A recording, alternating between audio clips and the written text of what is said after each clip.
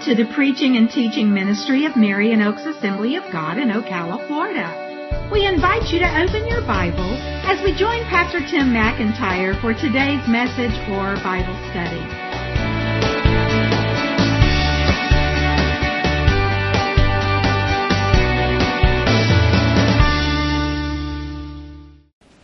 We're going to be taking a look at Psalm 77 today. And to jump into that, I want to get you thinking about life's ups and downs. We all know what it's like to go through life, and we have ups and we have downs, right? Okay? I mean, I could take a survey and say, how many of you are in a really up time right now? And some of you, many of you, hopefully a lot of you would raise your hands. And I could say, how many of you are going through a really down time right now? And some would raise their hands, but some are going through such a down time, they might not would even raise their hand because it's like, I just don't even have the energy to put it up, or maybe whatever you're going through, it's like, I don't want other people to know, or whatever the reason might be. The thing is wherever you are in uptown, up time, down time, or somewhere in between, there's a bunch of other people in this room. There's a bunch of other people, for those of you that are watching online, who are in that same similar status right now. Because that's what life is like. We have our uptown, we have our downtime. And when we are believers in Jesus Christ, we have a relationship with God through Jesus Christ that does not exempt us from the uptown, thankfully from the uptimes, but it doesn't exempt us from the downtimes either. We struggle sometimes, and it gets very difficult. And unfortunately, sometimes in the church, because of our belief in an almighty God who loves us and wants to work in our lives and is actively involved behind the scenes, wants to help us with our problems, and all those things are true. But because of our belief in that, sometimes we don't want to admit, even to ourselves sometimes, that we're struggling. Because we feel like if I'm really struggling, but I claim to believe in Jesus, there must be something wrong with me. But that's just not true. You know, if you read through the book of Psalms, 150 poems, there are some tremendous expressions of praise and worship to this awesome God we serve. So many declarations of God's goodness and His character traits and His blessings and the things He's done for His people. But you would find just as many, I mean, I didn't do a survey, I didn't count the verses, all that kind of stuff, but just from reading it all these years, you would probably find just as many expressions of crying out to God, like, God, I'm struggling here. Where are you at? God, I need you. God, the enemies are overtaking. God, why don't you do something about this? And God said, that's good stuff, put it in the Bible. So there's nothing wrong with admitting to ourselves and even admitting to each other that we struggle sometimes. And so today we're going to be looking at some of these ups and downs. You know, those of us, again, that are believers, we find it very easy to praise God when we're in an uptime, right? Sometimes we forget, and that's something we need to learn. It's not the main point today. But when God has blessed you, when God's met a need, when God's come through for you, don't forget to thank Him. Don't forget to praise Him. And not just to Him, you need to spread it around. Because we need that encouragement. God did something great. Give that testimony. It's not only a testimony to other believers to encourage and strengthen them in their faith and whatever they may be facing, but it's also an opportunity to point people to a God who loves His people. Maybe open a door for you to share with them about Jesus.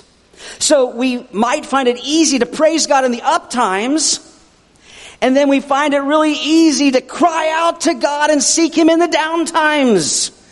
It's like, God, I need you. I'm lost. I'm overwhelmed. I'm struggling. God, I need you. And it's certainly appropriate, and God welcomes us to come to Him, seeking Him, crying out to Him in the down times. But can I tell you that both of those things are appropriate, but we need to swap them also. We need to get to the point where we can praise God in the down times, not just seek Him because we need him. We need to get to the point and say, God, I am so struggling. I so need you. But you know what? I love you. You love me. I'm standing on your promises. I praise you because you're my God. You're an almighty Father. You care about me. You're at work behind the scenes, even though I don't see it going on. And we need to seek him in the good times. Sometimes, again, we can get off track. Yeah, Jesus, thank you so much for what y'all have done. Now I'm going to do my thing. But we should seek him all the time, not just when we need something. We've mentioned this before in sermons or studies on prayer. How would you feel about somebody the only time they want to talk to you is when they need something from you? Sometimes we treat God that way. Well, that was a little mini sermonette for my introduction. But anyway, as we get into this message, talking about the ups and the downs. When we're in that downtime, when we're in those struggles, I'm so glad we can come to God. And what I really love is when I lift something up to God, I say, God, here's a need. I'm struggling. Would you intervene? And I love it when he does something immediately. Don't you love that too? Unfortunately, that's not what happens most of the time. There's a good reason for that. Usually God's letting us go through those things because he's strengthening us. He's trying to teach us something, whatever. And we're not ready yet to have it lifted. But if that's the case, if we cry out to God in the midst of our struggles and he doesn't just immediately take care of it, the second best thing is just to really sense his presence. To just know that, okay, God hasn't solved it yet. I still don't know how I'm going to pay all my bills. I still don't know how we're going to work this thing out with my spouse. I still don't know what's going to happen with my child, with my whatever that relationship. I still don't know how this is going to work out at work or at school or whatever the situation is. But I just have this sense that God's in my corner. God loves me, and I just know his promises and I'm just going to trust in him. And I just love the fact that I can sense God's presence. That's the second best for me anyway. But what's really, really hard is when you're struggling and you cry out to God and you don't sense anything. You're asking God for help. And yeah, you know the promises and stuff, but it's like, God, are you there? God, do you hear me? God, do you care? Someone sarcastically said, well, maybe God's just too busy counting people's hairs on their heads to pay attention to your real needs. It is true. The Bible says that God knows every hair on our head, but that's meant to illustrate his care and concern, and he knows everything. Not that he's more concerned about that than the needs that you're in. But today I want to talk about those times. I want to talk about when God is silent.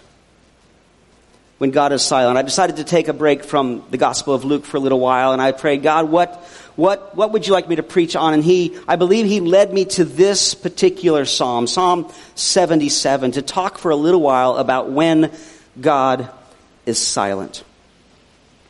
The structure of my sermon is going to be a little bit different today. It will have a number of points, but the points that I'm going to give you today are actually phrases, and when you put them together, they're going to add up to a question with a statement. So we're going to deal with it one phrase at a time. And the first phrase is this: when I am deeply troubled. We're going to pause right there. What do we do when we're deeply troubled? Well, we'll talk about that in a moment. But when I am deeply troubled. We all know what it's like to be deeply troubled. The psalmist, his name is Asaph. He was one of the leaders of the praise and worship under King David. His whole family was invested in that ministry. Their descendants all down through the years in the temple. Asaph and his family were the praise and worship leaders. And he wrote a good number of the Psalms. David wrote most of the Psalms, but Asaph wrote a number of them. And here in Psalm 77, we're going to read verses 1 to 4. And I want you to not only hear the words, but to try to feel what he's feeling here, because we've all been there. He says, I cry aloud to God. Aloud to God. He repeats himself. I think he's still in this anguish. He's still in this struggle. I cry aloud to God. Aloud to God. And he will hear me. In the day of my trouble, I seek the Lord. In the night, my hand is stretched out without wearying. My soul refuses to be comforted. When I remember God, I moan. When I meditate, my spirit faints. Selah. That word Selah there, nobody knows exactly what it means. It's a notation you find in many of the Psalms. Most Bible scholars believe it means stop for a minute and think about this. Meditate on this. Verse 4, you hold my eyelids open. In other words, I can't go to sleep. I am so troubled that I cannot speak. Asaph, a worship leader in the house of God, is going through something. He is struggling. He is deeply troubled. He's offering this earnest prayer. But as we look at the beginning of the psalm, we see he is still struggling. How do we know he's still struggling? We know it from the words he uses. He says, I cry aloud. I've got trouble. I'm seeking God. My hands stretched out without wearing. It's like, God, I'm reaching out to you and I can't stop because I don't have an answer yet. He talks about how his soul refuses to be comforted. Not that he doesn't want to be comforted, but he's not getting any. He moans, his spirit, not the Spirit of God, his spirit faints. He poetically says, you hold my eyelids open. He says, I can't sleep. You've been there, haven't you? Whatever it was, at night you go to bed, you can't fall asleep. Or maybe you fall asleep and you wake up in the middle of the night, you can't go back to sleep. Or you wake up early in the morning, which has happened to me a couple times lately. It's like, oh Lord, it's not time to get up. I'd really love to sleep a little bit longer. And sometimes he lets me go back to sleep and sometimes he doesn't. It's not always because I'm struggling with something. Sometimes it's because I've got something on my mind. I pray. Anyway, but we know what that's like. You can't sleep. And when he says here, I cannot speak, I'm so troubled I can't speak, I don't know if that means it's just something he feels like he can't talk about with somebody else or something else. But he is so overwhelmed by his situation that he's in turmoil. He's crying out to God. What is his problem? We don't know. And I think that that's deliberate. If not by him, by God putting this psalm in the Psalter. I have a feeling that in this particular case anyway, God had him not put down exactly what his problem was so we can all relate. Because if he put something in there about, well, you know what, I'm really, really sick and I think I'm going to die. People that are dealing with a life-threatening illness could relate, but other ones is like, oh, that doesn't apply to me. Instead, I think God put it this way so all of us, when we struggle, whatever it might be, we can relate to what Asaph is saying here. You know, another thing that I can really relate to with Asaph is things seem so much more difficult at night. Have you noticed that? If your mind is wrestling with something at nighttime, especially in the middle of the night, it can seem so overwhelming. I don't know about you, but it's certainly true for me. There's times things that I may wrestle with at nighttime or in the middle of the night, but then I get up in the morning, I get moving around and I start praying and life begins to flow. It's like, it really wasn't as bad as it seemed in the middle. I mean, it may be bad, but it just doesn't seem quite as bad. But there's something about the nighttime. And I love the promise that we have in God's word in Psalm 30 verse 5. Weeping may tarry for the night, but joy comes in the morning. And that's true not just literally if we're crying over something that God may bring joy, but figuratively speaking, we may feel such a heaviness at night. And then when God comes through in the daytime, joy comes. Now, I'm not saying that if you're wrestling with something at night that the next morning it's all going to be fine. Maybe not. You may still have that heaviness, but there's just something about that. Nighttime and morning coming. But have you been where Asaph is? Are you there today? Deeply troubled? Or there may be some of you that are here, some of you that are watching online, and you're listening to this later, and it's like, well, I'm not deeply troubled, but I got some issues, and I really need God to touch me. I'll tell you, this message is for you today. When I'm deeply troubled, the second phrase that gets added to that, when I'm deeply troubled and God is silent. When I'm deeply troubled and God is silent. I said a little while ago, it's great when we're troubled, we got something going on and we just sense God's presence. He's not solved it yet, but we know He's working and we know we can trust Him. But when He is silent, when he's silent. We pick up a little bit. So we're going to back up and reread from verse 2. And try to pick up not just Asaph's concern and struggle, but pick up the fact that he feels like God's not there for him, or not that he's not there for him, but he can't sense his presence. He doesn't hear anything from God at this moment in time. He says, in the day of my trouble, I seek the Lord. In the night, my hand is stretched out without wearying. My soul refuses to be comforted. When I remember God, I moan. When I meditate, my spirit faints. You hold my eyelids open. I'm so troubled that I cannot speak. I consider the days of old, the years long ago. I said, let me remember my song in the night. Let me meditate in my heart. Then my spirit makes a diligent search. And we're going to stop there. We're going to pick that back up again in just a moment. But I think we can see here that to Asaph at this point, God is silent. He's not yet gotten a response from God. And how do we know that? Because he would have said so. He wouldn't still be in the full sense of turmoil that he's in. He would have said things like we see many times in other Psalms. Well, I cried out to the Lord and he answered me. And I brought this to God and he delivered me. Or, there's so many expressions of those times when God comes through, when his presence is felt, when even if God's not done doing the work yet, God's there. But there's no sign of that here. It seems God is silent. And what brings a little bit additional pain is that Asaph talks about, he thinks back to the days of old. And we're going to pick this up a little bit more later in the psalm. Basically, he's thinking back to the times in the past that God really came through for him. And it's like, why aren't you doing that right now? He talks about the song in the night. And in the sense here, the feeling here is that there are times in the past when he enjoyed resting at night.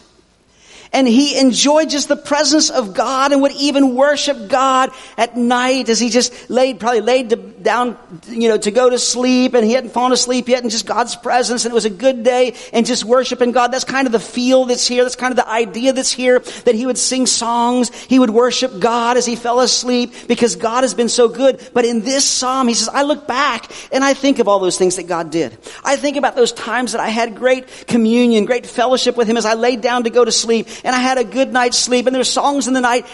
It's not happening for me right now. God's silent. God's answered so many times in the past, but not now. And that's just intensifying his concern. He's like, what's wrong? What's going on? I've seen this over and over and over, besides experiencing it from time to time in my own life, where you have someone who's a follower of Jesus, love God, serving him. Haven't met anybody yet who's perfect, including, especially myself. But really trying to live for God and doing the right thing.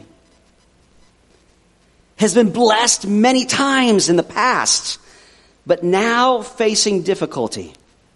Now struggling. And I've had people come and talk to me and seen things posted, but I don't hear God's voice.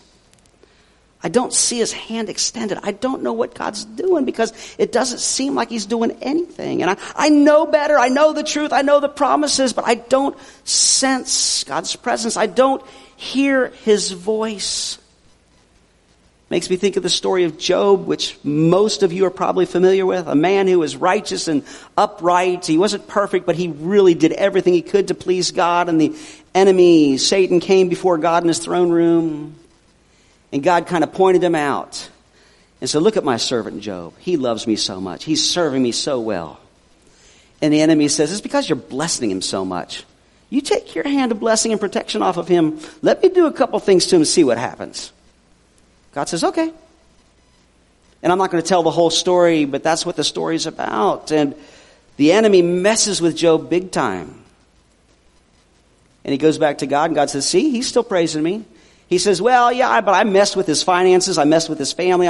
But you didn't let me touch him. Let me touch him. God said, okay. And so Job himself, personally in his body, began to suffer. But he never denied God. He struggled. He questioned. He didn't understand what was going on. But you know what? Sometimes we find ourselves in similar situations. Probably we've not had it as bad as Job did.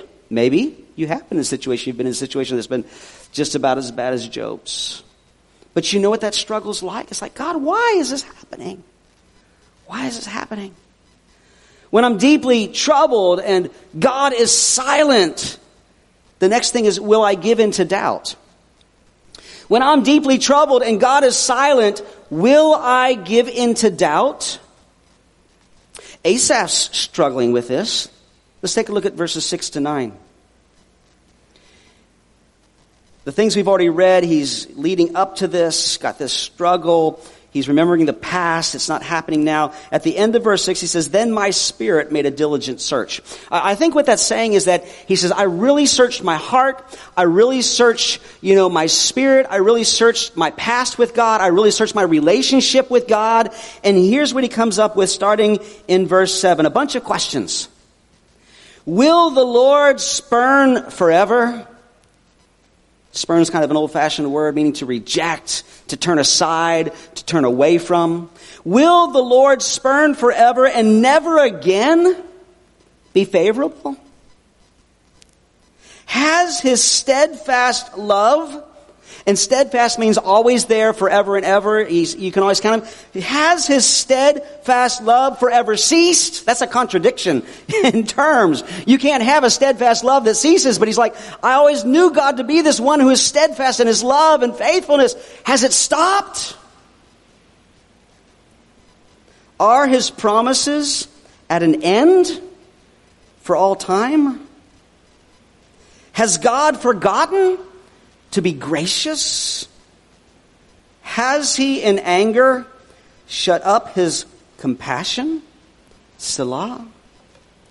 That last thing, has in his anger. We see God's anger expressed at sin and the destructive force, the destructive impact it has on his people's lives. So God gets angry about sin. God loves the sinner, but he hates the sin because it destroys lives. And especially throughout the Old Testament, you see God's anger expressed at sin because it's destroying his people. And so Asaph, it sounds like, is even wondering, have I done something wrong that has caused God to shut off his blessings, to shut off his presence? Now, are these questions kind of rhetorical questions that he asks and he says, no, surely not, no, surely not? Or is he wrestling with doubt, or is it a mixture of the two? We won't know till we ask Asaph when we get into heaven. But I think all of us can recognize what he's dealing with. I think all of us understand this when we've gone through things and these same questions come to our mind and we say, if I really believe God's word, the answer to all these things are no. But if I look at my experience and I don't understand what's going on, it's like, I don't know. We struggle with doubt.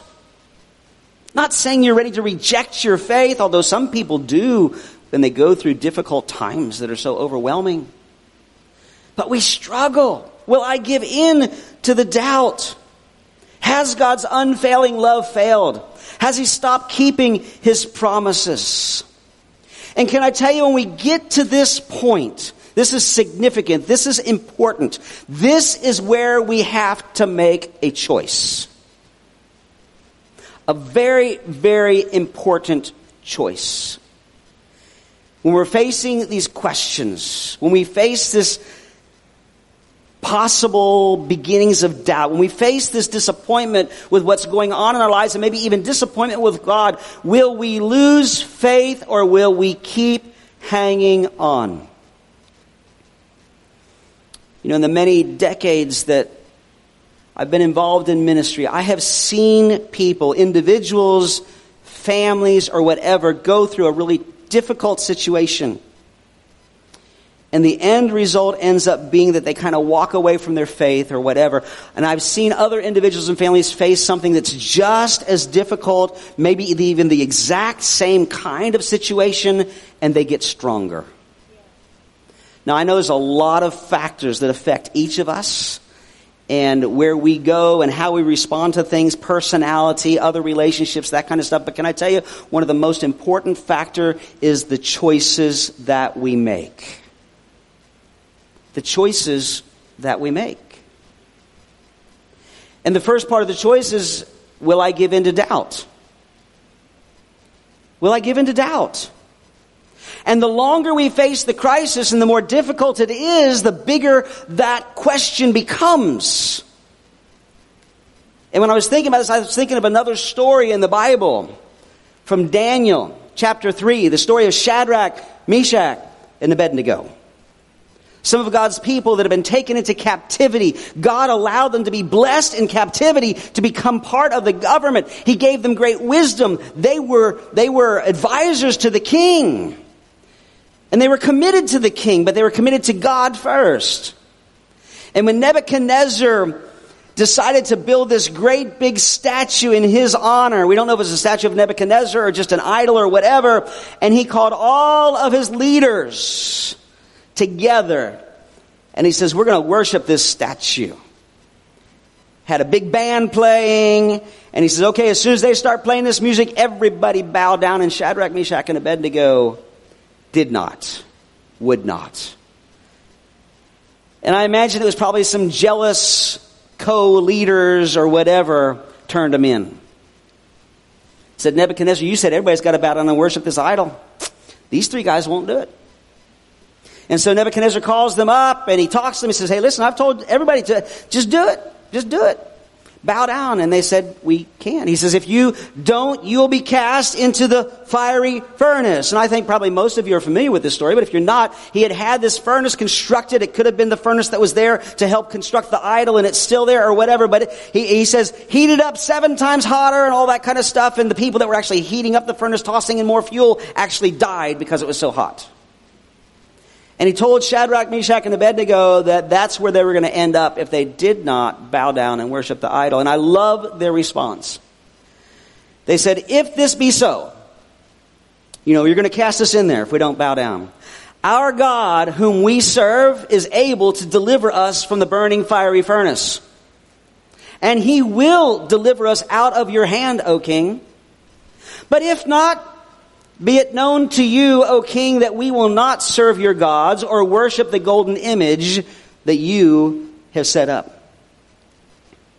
I love that faith. They say, you know what, king? If I could paraphrase their life, we've served you faithfully. You've received our support. But the God we serve is more important than you are. And he is able to deliver us from this furnace. And he will deliver us from you, one way or the other. I love that. Because he says he can deliver us from this furnace. But you know what? He may choose not to. Maybe we will die in that furnace. But you know what? We'll still be delivered from you and your persecution and your oppression. We're not going to bow. They made a choice. They made a choice. You see, the real question is, do I trust God only when things are going my way? Or do I trust God even when there doesn't seem to be an answer? So we go on.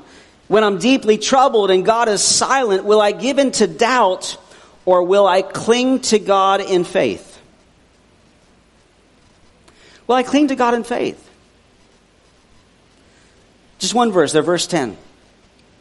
Asaph says, then I said, I will appeal to this, to the years of the right hand of the Most High. Again, the Psalms are poetry. It's like, what does he mean by this? I will appeal to this. Asaph's saying, you know what? Here's my choice.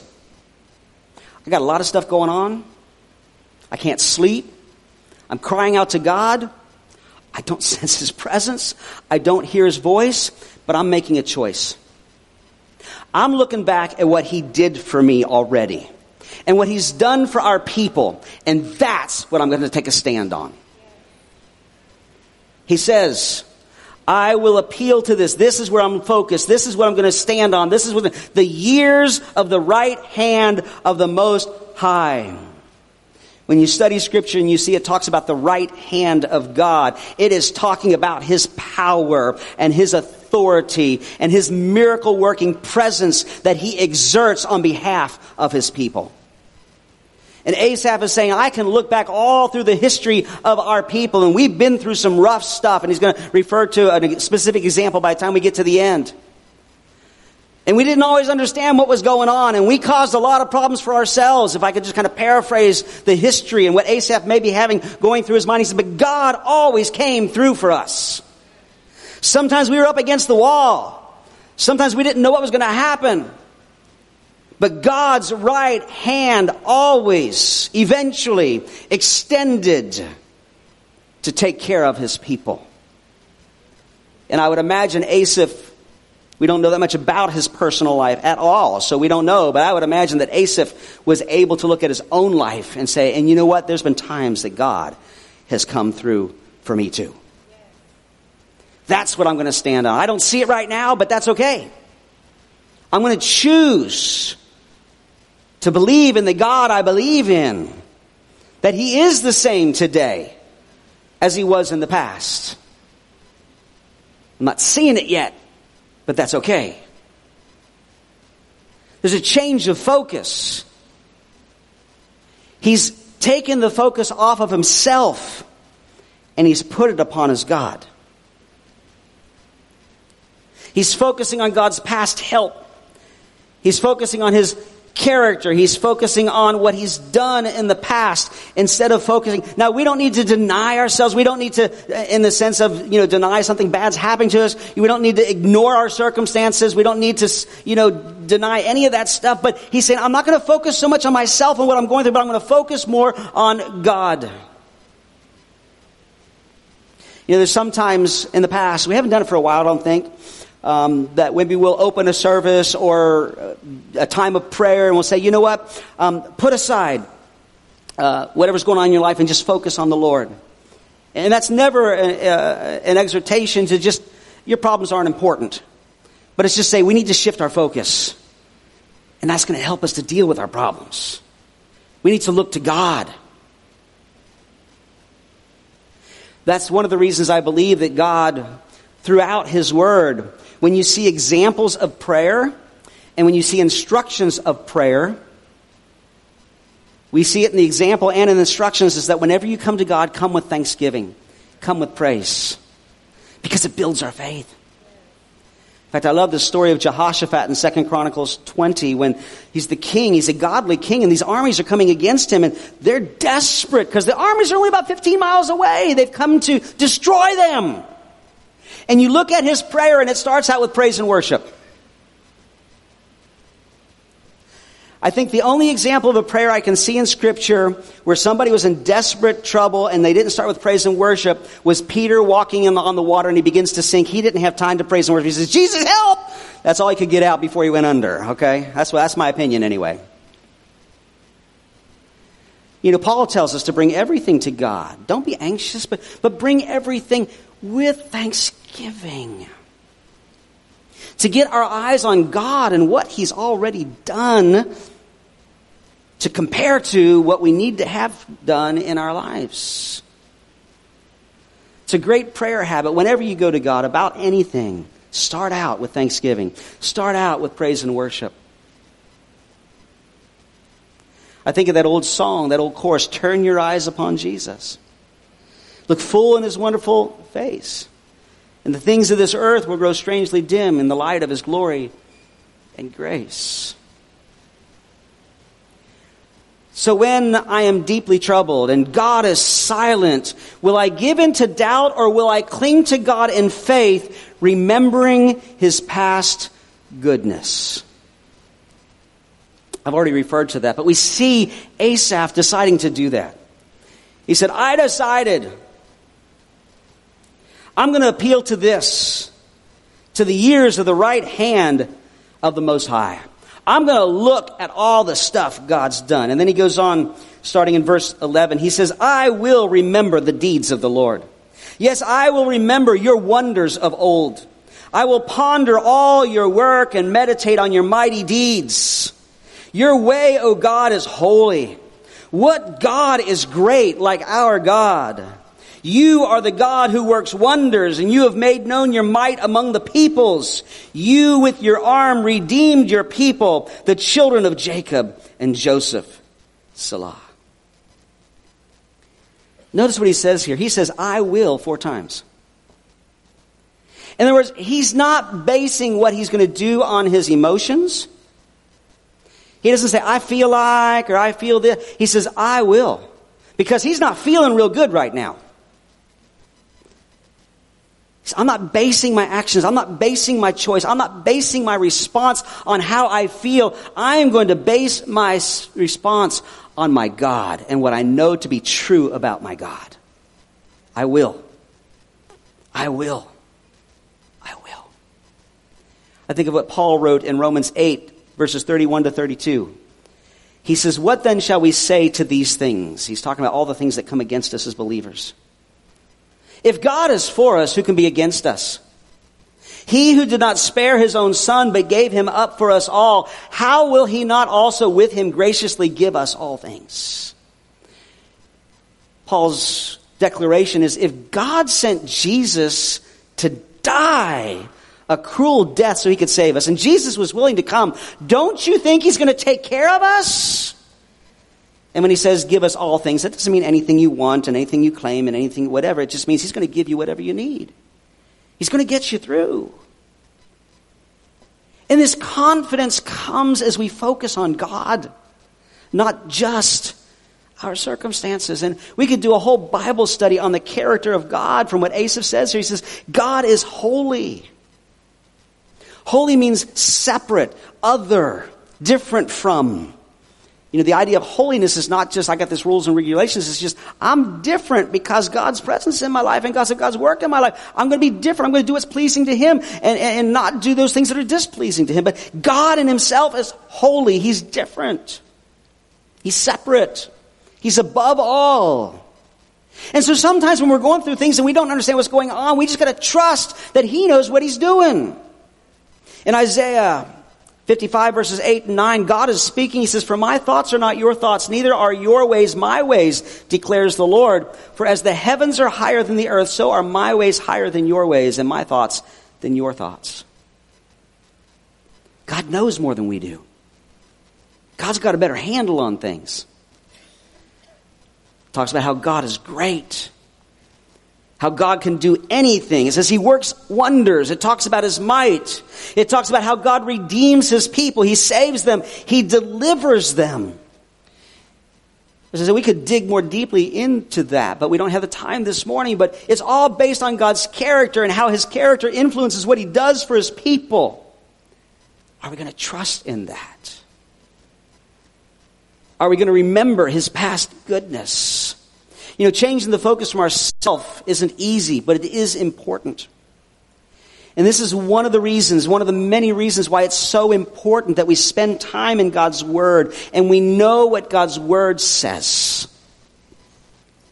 What it says about who we are in Christ. What it says about His character and His love for His people. What it says about His promises. What it says about what we can count on. What it says about our source of strength and our source of joy, to know God's Word.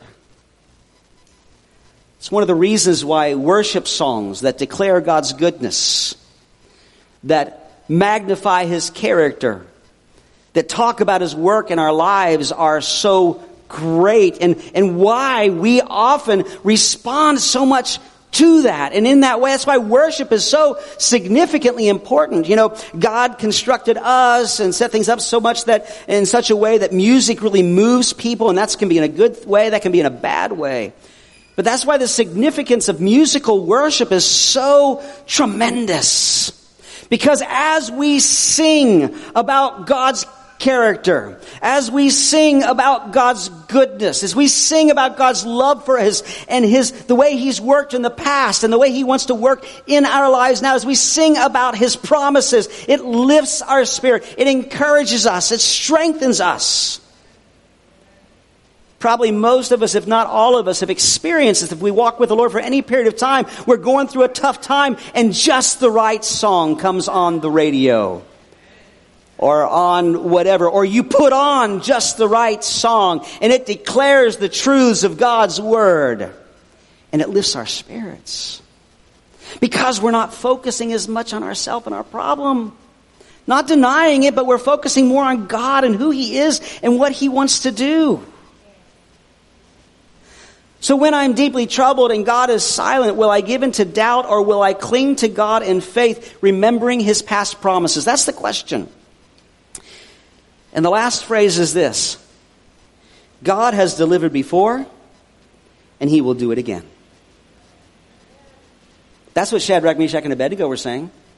God's delivered our people before. He's going to do it for us. We don't know exactly how he's going to do it, but he's going to do it. It may even involve our deaths, but that's okay. It's deliverance. Because we can count on our God. God has delivered before, and he will do it again. Look at verses 16 through 20. When the waters saw you, O God, when the waters saw you, they were afraid. Indeed, the deep trembled. The clouds poured out water. The skies gave forth thunder. Your arrows flashed on every side. This is kind of a poetic way of describing this tremendous storm. It seems to kind of indicate even a sea picture here in this storm and the thunder and the lightning and the clouds just battling in the heavens to kind of give it another poetic twist. Verse 18, the crash of your thunder was in the whirlwind. Your lightnings lighted up the world. The earth trembled and shook.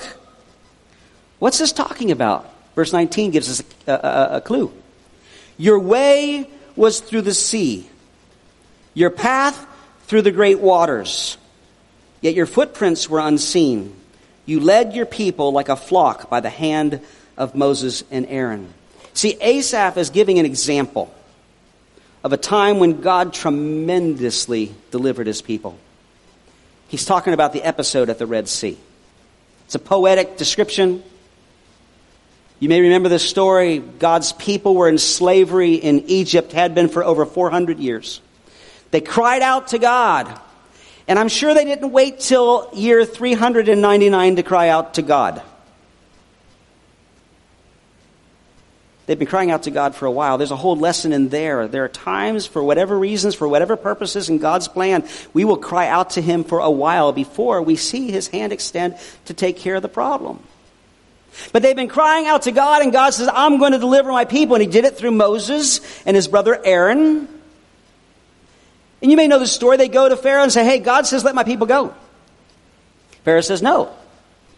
They say, if you don't, God's going to cause problems. I know I'm paraphrasing here. Pharaoh says, I don't care. I don't know anything about your God. I don't care about your God. So God sends the first plague. Shakes Pharaoh up a little bit, but he's got some magicians, some devil worshipers. That doesn't what the Bible say, but basically that's what it is. People that are empowered by Satan that do something similar. So he says, this is no big deal. My own people can do this. And so he says, forget it. So God sends plague number 2.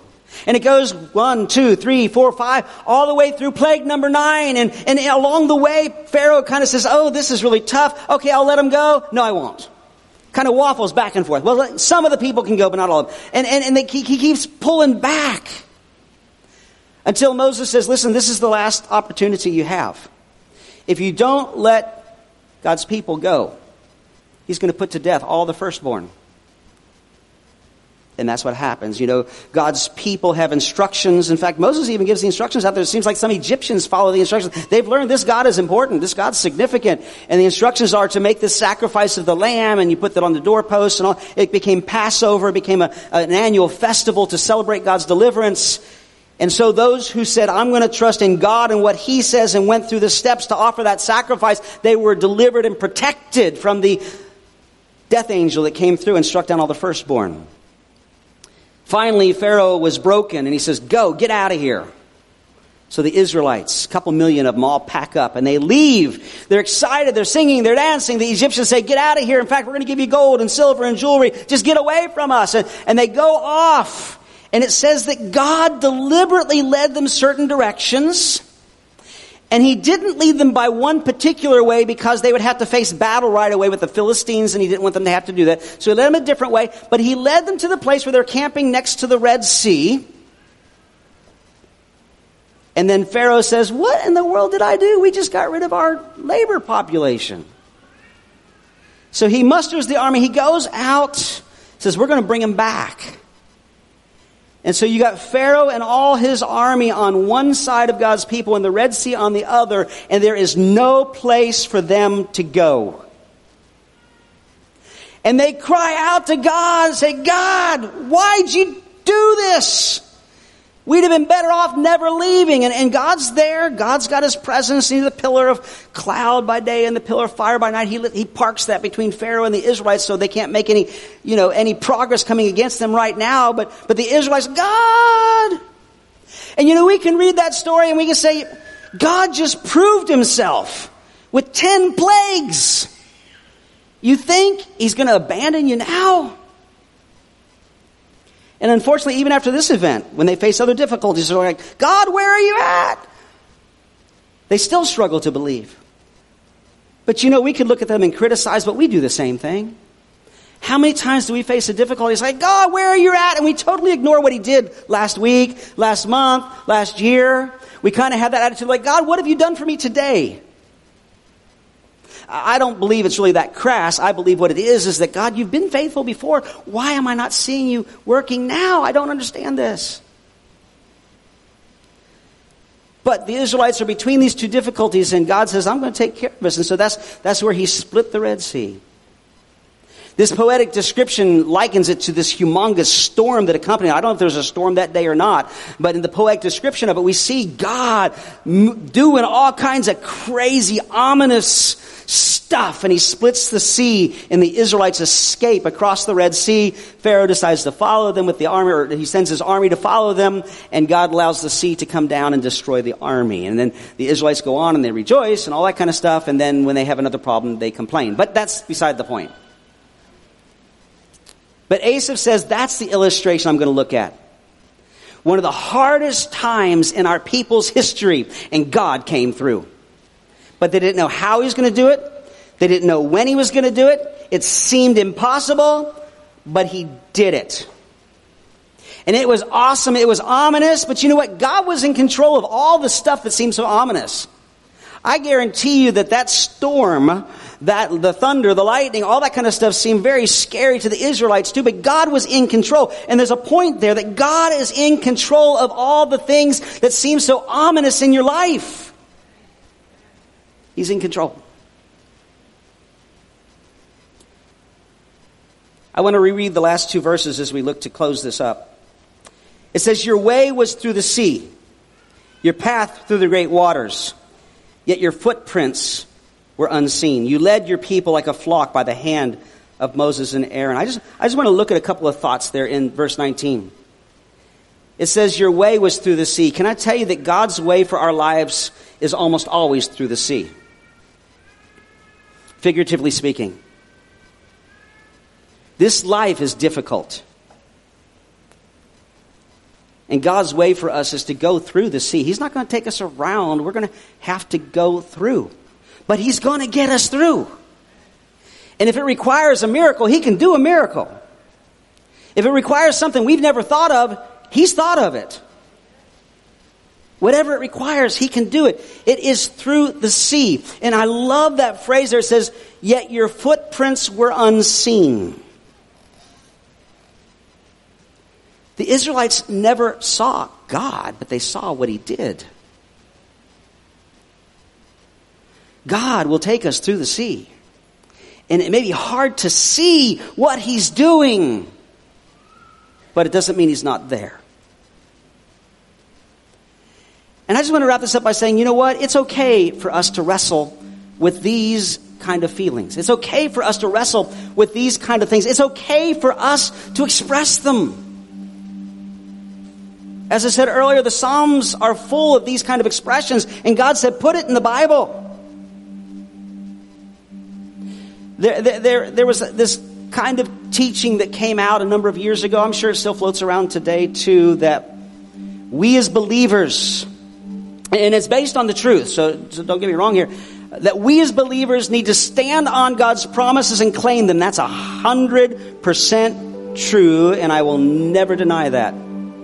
Most important thing we can do is to stand on God's promises and claim them. But some teachers have taken that farther to say, and you need to deny anything in your life that's negative. They may not put it in those words. You get a bad diagnosis from your doctor. And if you've ever said this is not a negative thing on you, because we've all heard this teaching so much and say, well, I'm not going to claim that. I'm not going to admit that. I want to tell you something. Faith is not denial. Faith is, I've got this situation in my life, but my God is bigger than my situation. I've got this situation in my body. I've got this situation in my family. I've got this situation in my workplace. I've got this situation. But you know what? My God is bigger than this. And my God is actively at work in my situation. And as I work with Him, He's going to bring about a deliverance. Don't know when, don't know what it's going to look like, but that is faith. And I'm going to trust what God does. I wish I'd have written it down. It's my fault. Yesterday at the ladies' thing, Pastor Deanna, talked about the definition of faith. And she talked about the fact it's not deciding what you want and telling God that's what it is and He has to do it because basically, that's what faith is. No, it's God, here's the situation. And I need you to intervene. But I am going to trust you. And whatever you choose to do about it is okay with me. Whatever you choose to do, you got it there. Go ahead and I want to read it to you. Because half of you all weren't here yesterday because you're male. I was here as the host pastor. She said, true faith isn't the belief that God will do exactly what you tell Him to do or not do. True faith is leaving the outcome up to God and trusting Him completely that whatever He decided is best for you. That's what faith is. Now, please understand, I'm not coming against any of you that might have said, well, I got this bad report, but I'm not claiming that. I'm not doing that. You do whatever you need to do. Just recognize that whatever your situation is, God knows what it is. And God's on your side. And God wants to work in and through that situation. And it's okay to wrestle with it. And it's not a lack of faith to admit that you need God. And it's not a lack of faith to say, I don't know what God's going to do about this, but I'm going to trust Him. In fact, it takes more faith to trust God when you don't know what He's going to do than if you think you know what He's going to do. Because you're saying, I'm going to trust God no matter what. Even if He doesn't do this, even if He doesn't do that, even if He doesn't do the way I want or I think He should, I'm still going to trust God. Just like Shadrach, Meshach, and Abednego. So I want to encourage you, be honest with your feelings. Pour out your heart to God, but don't dwell just on your problems. This lament, that's kind of the description of these kind of psalms, is a lament because something's going wrong. It turned into a hymn of praise because the focus shifted to God. And God wants to do that in your life. Now, this is the Old Testament. This psalm doesn't even talk about Jesus, but we just have to say that Jesus is the ultimate fulfillment of this. Jesus is God. Jesus came to the earth to take care of the problem of sin and all its consequences, which include all the stuff that we struggle with. Jesus came to die on the cross to be our Savior, to pay the price for our sins so we can have a relationship with Him and with God for all eternity. Jesus is our deliverer. Jesus is the one that we can come to with anything and everything and know that He's going to be here for us and with us and actively at work in our lives. He's the one that gives us freedom from sin and help in this life and hope for the future. So yes, we come to God, but we come to God through Jesus. We look to Him. So when I'm deeply troubled and God is silent, will I give in to doubt? Or will I cling to God in faith, remembering His past goodness? God has delivered before, and He will do it again. So as we wrap this up, as I said, the title is When God is Silent. It's something we all can relate to or have related to. But the thing is, we can even trust God when He seems to be silent. The question is, what choice will we make? This is what I feel like the Lord kind of laid on my heart to do for today. I'm going to invite you all to stand. I'm going to invite our elders, Pastor Jan, if any of our prayer team are here, to come down front. Our worship team is going to lead us in some worship. And here's what I'd like to do. We always want to pray for people in need, and we invite you to come forward if that's you. But I just felt like God said, just go out to where the people are. So as we begin to sing, as we begin to enter this time, if you would like somebody to pray with you, would you just step out into the aisle? Another good reason to do this is sometimes people can't make it all the way down to the front. Health issues, whatever. If you want, and men, Pastor Jan, and people are always stepping out, go ahead. Go ahead and start praying for them. But if you want a touch, and just because you're stepping out doesn't mean that you're in a situation, you're overwhelmed and you think God is silent. If that's you, definitely step out. But if you got something, it's not that serious, but I need God's touch, step out. We want to come pray with you. And it may not just be a physical thing. It may not be it may not be a relational thing. It could be something with work, with school. Well, school's not in right now. You may be struggling with some emotional health issues, depression, just an overwhelming sense of something, or maybe somebody you love is struggling. You say, hey, I want you to come pray with me, but not for me, but it's for somebody else. As we go through this time of worship, step into the aisle. We're going to come, we're going to pray for you. And in a little while, somebody will come back. One of the pastoral staff will come back and close the service in prayer. So let's worship. Let's pray.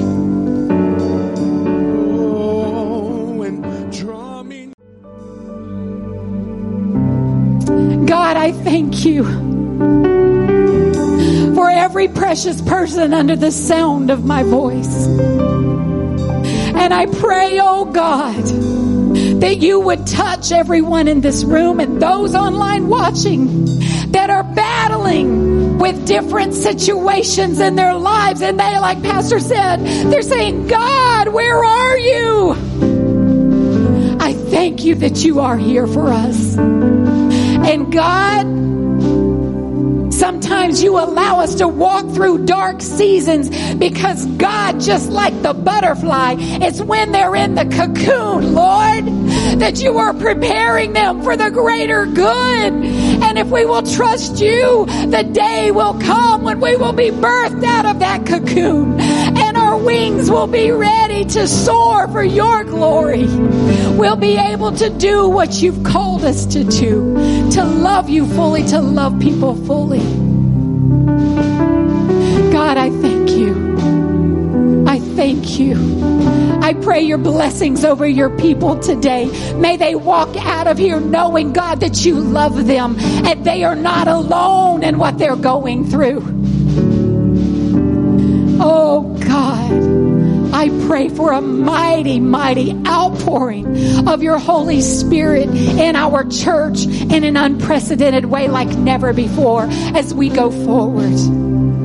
Father, I thank you for your precious people, these people, our family, God. Bless them today. Help us to go out of here into the mission field and share the light of your love. In the mighty name of Jesus, we pray. Amen. God bless you.